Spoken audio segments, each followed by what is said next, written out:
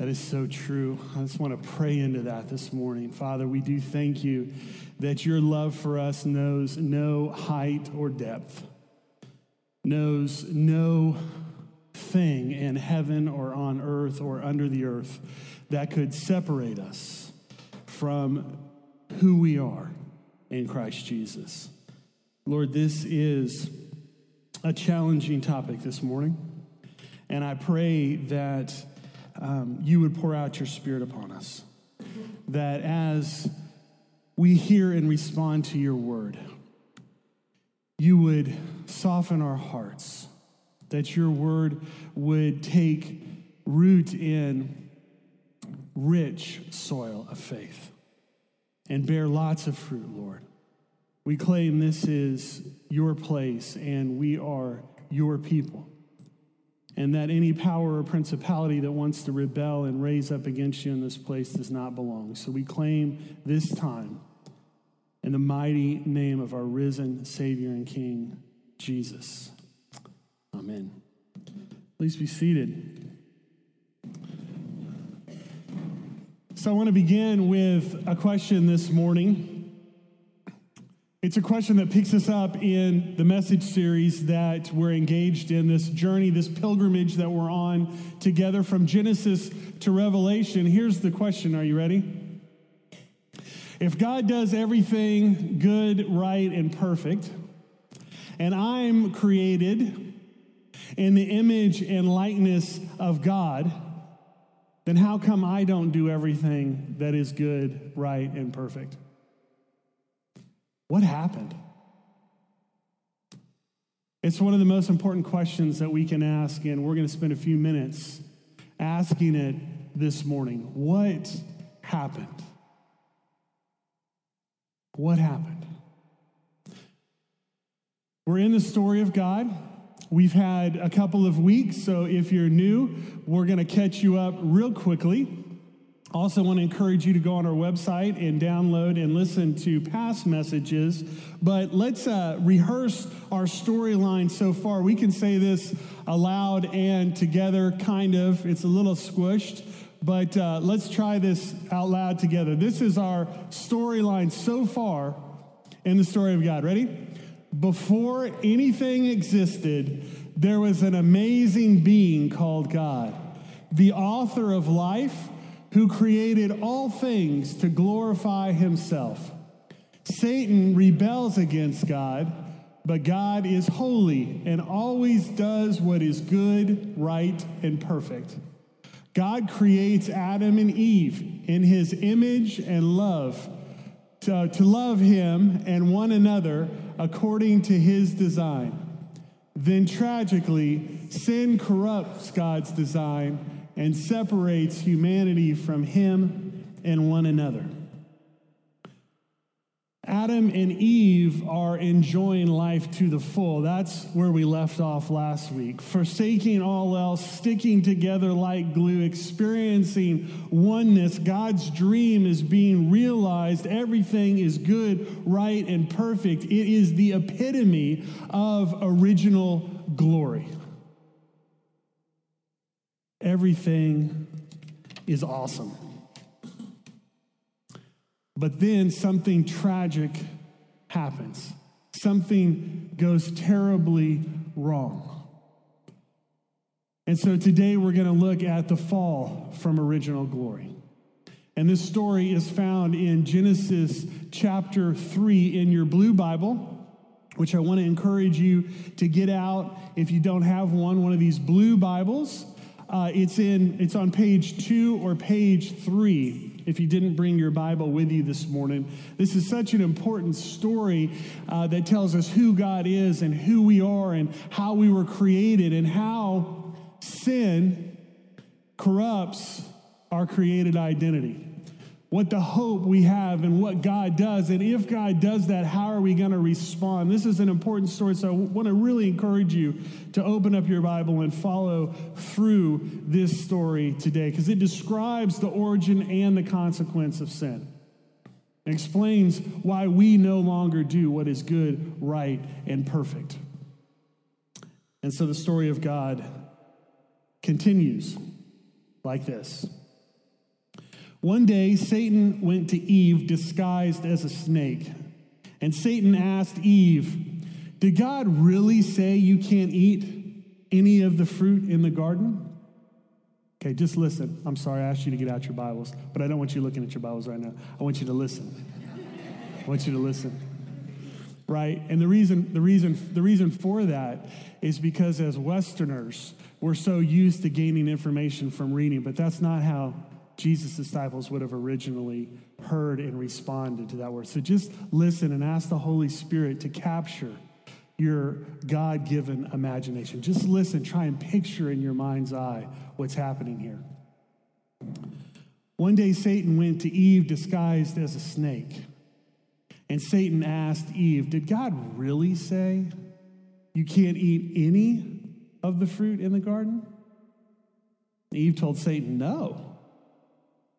We can eat from any tree in the garden, just not one. The tree of the knowledge of good and evil. We can't touch it or we will die." Well, trying to trick Eve, Satan said, "You won't really die.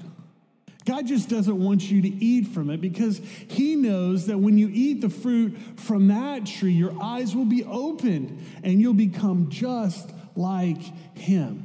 You too will know everything, both good and evil." When Eve saw how delicious the fruit looked, she thought, "We will know everything?" And then she took some of it and ate it. She also gave some to Adam, who was there with her, and he ate it too. Together, they chose not to believe God and his truth, but rather to believe Satan and his lie. And as soon as Adam and Eve ate the fruit, they realized they were both naked. They were already naked before, right? But now they were ashamed of their nakedness. So they picked up fig leaves and put them around themselves to cover up their nakedness. And then toward evening, they heard God walking in the garden. God loved to walk in the garden with them. But when they heard him this time, they ran and they hid. But God called out, "Where are you? Where are you? Where are you?" Adam answered, "I heard you coming and I was afraid. I was afraid because I was naked, and so I hid." And God answered, "Why are you ashamed of being naked? Did you eat the fruit I told you not to eat?" Adam said, "Well, it was the woman you gave me. She gave me some." Then God said to Eve, "How could you do this?" And Eve replied, "The snake. The snake tricked me into eating the fruit." And God's heart broke. He was distraught because Adam and Eve disobeyed him. They didn't believe in him. They didn't trust his provision. They didn't abide in the truth of his word. God provided what was best for them, but they submitted to Satan. And like Satan, they rebelled against him. And all rebellion against God is called sin. Because of God's perfect goodness, evil is never allowed to remain in his presence.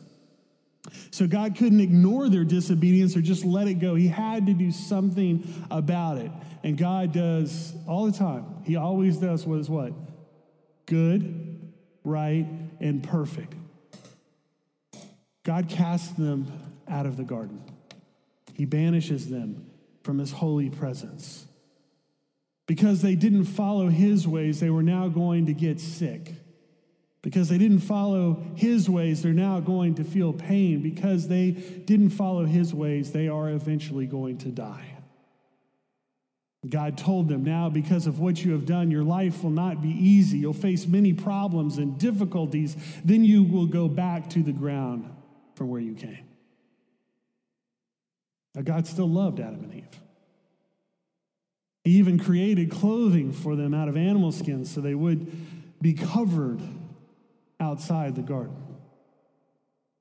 And then after removing Adam and Eve from the garden, he stationed powerful angels outside the entrance with flaming swords flashing back and forth, guarding the way to the tree of life. Humans would no longer be able to eat from the tree of life and live forever. They would be outside the presence of God and everything that was good, right, and perfect. That's the story we call separation. What happened? What happened? If God does everything good, right, and perfect, and we're created in the image and likeness of God, how come we don't do everything that is good, right, and perfect? Now, there are a lot of stories in our culture that would try and convince you of a reason why you are good, right, and perfect. There are a lot of stories in our cultures that would try and convince you of the many reasons why you're not good, right, and perfect, but there is one dominant story of the universe. There is God's story, and today as we move through God's story, my prayer for us is that God would align us to Him. There are several things that happened. One, the serpent happened. And the serpent, as you remember from our second narrative of the divine narrative, rebellion, the serpent is a personification of Satan. He's the former angelic being who rebelled against God, and ever since then, Satan has sought to deceive and divide and destroy the things of God. God is for us, Satan is against us, and here he is in the garden. The serpent happened, and the serpent, Satan, has a strategy. And it happens, as it happens all too often. Satan is subtle, sneaky, and strategic. And he seeks to subvert God by suggesting that we embrace an independent spirit. How does Satan do that? Look at verse 1. Now open your Bibles. There it is. Look at verse 1. Satan challenges the trustworthiness of God. Did God really say you must not eat the fruit from any of the trees in the garden? Ooh, he's a sneaky snake. Satan sows mistrust and unbelief so that we think maybe God isn't so reliable after all. Maybe I shouldn't trust God. Satan's a divider. He seeks to divide us from God. He seeks to divide us from one another. He seeks to divide us from everything that is good, right, and perfect by sowing mistrust and unbelief in our minds. I said this earlier. I hate the devil. That's why I'm preaching against him this morning. He is a sneaky snake. He is a divider. He still does that today. Look at verse 4. Satan challenges the truthfulness of God. You won't die. Really? You won't die. Satan sows error. He's the father of lies, remember? He's a deceiver. He not only tries to divide, he tries to deceive us by sowing lies in our heart, lies that condemn who God is, lies that condemn who we are, lies that condemn who we think others are. He's a liar. And he's still lying today. Look at verse 5. Satan questions the consequences of disobedience. Your eyes will not be opened as soon as you eat of it. Oh, your eyes will be opened as soon as you eat of it. And what? You will be what? Like God. Wait a minute. God already created us to be like him. So what Satan is doing is presenting a possibility that God never intends. He presents the ridiculous possibility that God is withhold something good, right, and perfect from us. We're already like God. What is he up to? He's a destroyer. He's dividing, he's deceiving in order to destroy. He tries to corrupt our God-given identity by luring us out from under God's rule and duping us into following his rule, into following his ways, into following him, and to do what he did. He sows pride in our heart and encourages us to think and speak and act in ways that are contrary to our created image and God and design by God. But he encourages us to be like him, to rebel against God, that we wouldn't just be like God, but that we would strive to be equal with God, that we would strive to be God ourselves. And those same three strategies are the same three strategies that Satan has always used and is using today. He's not that creative. Those are the three things that he does all the time. And they're really only three things if you're going to sum it all up. He lies and he lies and he lies. He divides and he deceives and he destroys. He's subtle and sneaky and strategic as he seeks to divide and deceive and destroy by suggesting we embrace an independent spirit. It's interesting, we really confuse the idea of independence, don't we? We confuse independence with freedom, just like we confuse love with tolerance. They're not the same. God created us to be free, but the way that we live in our freedom is through dependency on him. God never intended us to be independent, but he always intended us to be free. Well, the serpent happens, and his strategy happens, and sin happens. Look at verse 6. Eve trusts the whispers of Satan rather than the word of God. Rather than being obedient, she chooses to be in control. And Adam isn't doing something else in the garden. He's right there hanging out, watching God's dream and design completely unravel. He eats too. Rather than being obedient, he decides to go passive. It's the worst moment in human history. Why? Because it's at this moment that evil enters the human heart. Sin infects our human nature. This original sin displaces our original glory. And the image of God is broken. We're made in the image of God. And so when God looks at us, what does God intend to see? Himself, his very image.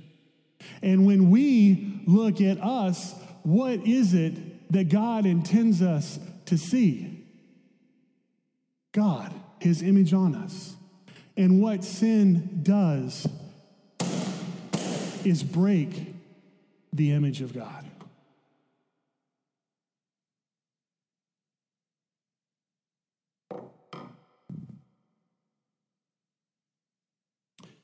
We're made in the image of God, but our rebellion against God shatters God's image. We still bear God's image, but it's broken. We still carry God's image, but it's in a bunch of disconnected pieces. This original sin displaces our original glory. The image of God is broken. It's in a bunch of disconnected pieces so that we no longer perfectly, in a good and right way, display God's likeness. God does everything good, right, and perfect, and we're created in his image and likeness, but we don't do everything that is good, right, and perfect because we all have sinned and fall short of the glory of God. Original sin displaces original glory, and that means that none of us are born good. That means none of us are born spiritually good, right, or perfect. On the contrary, we are born with an inherited sin nature. This is how we come into the world. And what that means is that evil is in me. I have a rebellion problem. My mind is prone to question God. My heart is predisposed to disobey God. My spirit is sick and seeks independence from God, and the devil strategically sees that I'm tempted to do so all the time. So, what do we do? Well, let me start with a couple of things that don't work, because there are at least 3 insufficient responses to my sin. One of them's this: no matter how hard I try, I cannot hide from God. I recognize my moral nakedness. I'm exposed, I'm guilty, and it feels miserable. Even worse, I can't cover myself. All my modern day fig leaves don't hide my shame in the presence of a holy God. Religious masks don't cover up my guilt. Self-righteous walls don't protect me from God's disappointment and disapproval. There's nothing I can do to cover up my sin. You know why? Because my sin's on the inside. Which leads to the second insufficient response to my sin. No matter how far I run, I cannot escape the reach of God. And I do run. I run from God to avoid the conflict and consequences I know my sin deserves. I run from God because I'm afraid. I'm afraid of God. I'm afraid God will reject me. I'm afraid God will punish me. I'm afraid God won't love me. I run from God by running from people too, and pain, and the unhealed events of my past. But you know what? Darkness never escapes light. I can't escape by running to work or more ministry. I can't escape by running to the computer or to the TV. I can't escape behind pints of beer, pipes of marijuana, or packs of pills. I can't escape by running to sarcasm or laziness. I can't escape by running to clothes or cosmetics or career or comparison or even by having more children. There's nowhere I can run to escape the consequences my sin deserves. I cannot cover myself. I cannot run. I cannot hide. Which leads to the third insufficient response to sin. No matter how bad it is, blaming never makes it better. Adam blames Eve. Eve blames the devil. I blame my wife. My kids blame each other. Amanda blames me. I blame you. You blame me. It doesn't make it any better. The consequence of sin still results in a curse. To Satan, God says, "You will not win." A day is coming when evil and death will be destroyed. Victory will come through the offspring of a woman. A child will be born, and that child's going to crush your head. Genesis 3:15, it's the first messianic prophecy in the Old Testament. To Eve, God says, "You will struggle, longing and laboring for children. You will struggle being a teammate and a lifeguard." To Adam, God says, your physical provision, emotional care, and spiritual leadership, that's no longer going to be an enjoyable task. It's going to be a painful toil.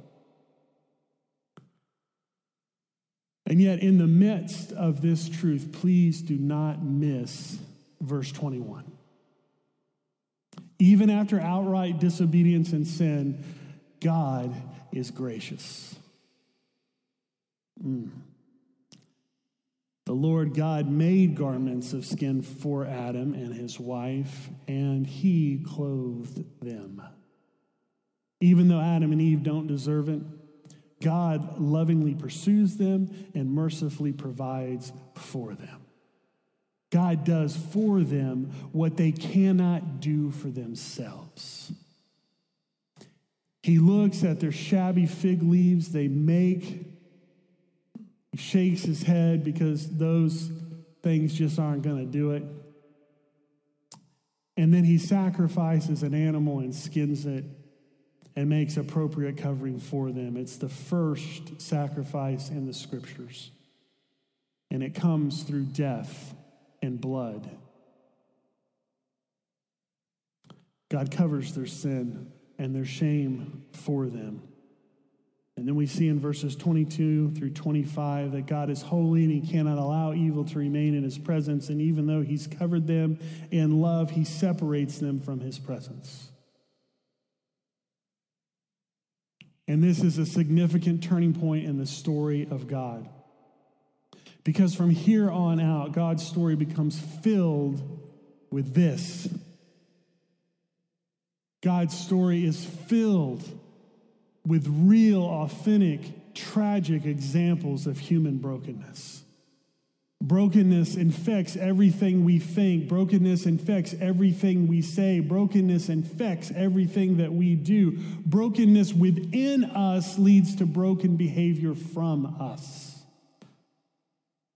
And we follow the desires of our sinful nature.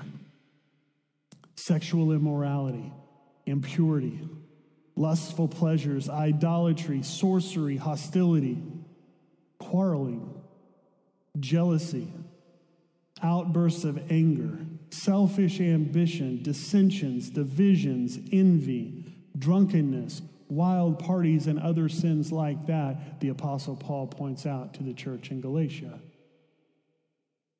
And these shattered pieces of God's original glory they cut deep. Anxiety, addiction, abuse, betrayal, cancer, depression, divorce, rejection, loneliness, and every other ill effect of brokenness that wreaks havoc on our lives that God never intended us to experience in the first place. And the reality is that we're a broken people living in a broken world full of other broken people. And brokenness is not good, right, or perfect. And so deep down, we want to be made whole again. Deep down, we want to be restored to our original glory, the original purpose and design that God created us to know. We long for God's image. We long to reflect his glory again. So what do? Who can make us whole again? Who can pick up those broken pieces and put us back together? What is my only sufficient response to sin? His grace. His grace is the only thing that is sufficient for me. Think ahead to another garden scene, the Garden of Gethsemane. On the night before he's handed over to suffering and death, Jesus is in a garden, a second garden, praying for you, praying for me. He's praying so hard, the scriptures say, that he actually sweats blood. And Jesus is praying and sweating and bleeding because he has a difficult choice to make. Will he obey God by suffering and dying as a sacrifice for the sin of the world? Or will he also disobey God and leave us to suffer the punishment our sin deserves? Take a look at this.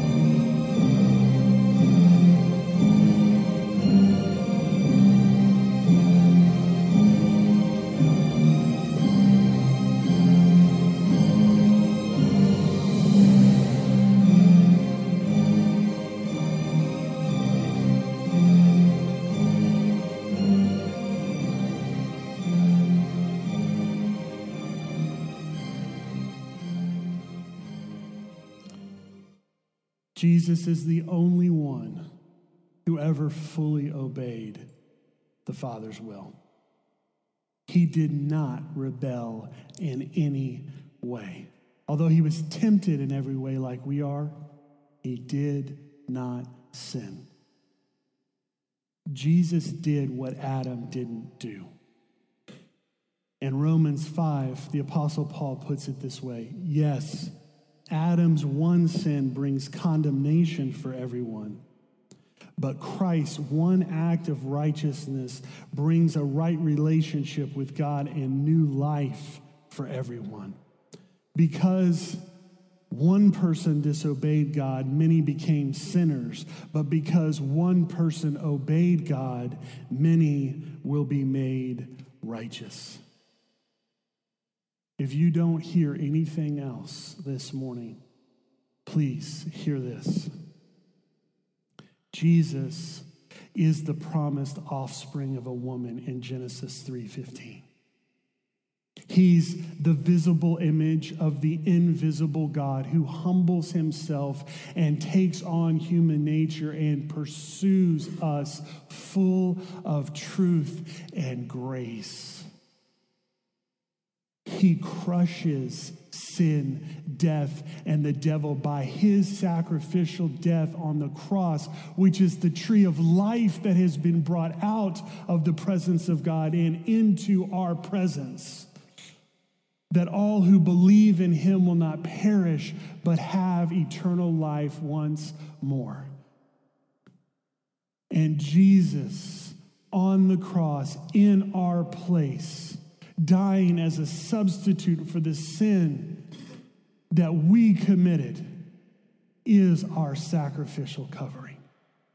And just as God slays the animal in the garden, shedding innocent blood to cover the sin and shame of Adam and Eve, so on the cross, God slays a pure, unblemished lamb, the Lamb of God who takes away the sin of the world, that whoever believes in him will be made pure and blameless in God's sight. And by his death, the veil of the temple is torn. Access into the presence of God is reopened. There are no longer any angels barring our relationship with God and preventing us from being in his presence and everything that is good, right, and perfect. Y'all are really Anglican. Somebody's got to say amen to that. That is good news, y'all. That is good news. That is our hope. That is our life. That is our salvation. Jesus is the one who puts the pieces back together again. He's the one that restores God's image on us. And in him, we are pursued, forgiven, covered, and returned to the presence of God here and now in his kingdom by the ministry of the Holy Spirit, and forever in his presence with all the communion of saints. Let's pray. Father, thank you for your amazing love for us. And Father, we know that your love casts out all fear, because fear has to do with punishment. You don't punish us, you forgive us and set us free. So Father, this morning, we stand before you and we ask that you would pour out your love into our hearts by the ministry of your Holy Spirit. And for my brothers and sisters here, for these sons and daughters of yours in Christ Jesus, I declare that we're not going to run and hide anymore. Instead, we're going to run to you, because our life is hidden in Christ. And so as we come to you, Father, around the table of your Son, by your grace, help us take off our masks and let down our walls, because we're not afraid. There's no condemnation for us who are in Christ Jesus. The old has gone and the new has come. We are new creations, remade in his image and likeness for the amazing work that you have planned for us from long ago. Thank you that in him you've brought us out of error into truth, out of sin into righteousness, out of death into life. And so in him today we say yes. We come by your grace and through faith in your Son. Father, put the pieces back together. We ask in the name of our risen, redeeming, and restoring King.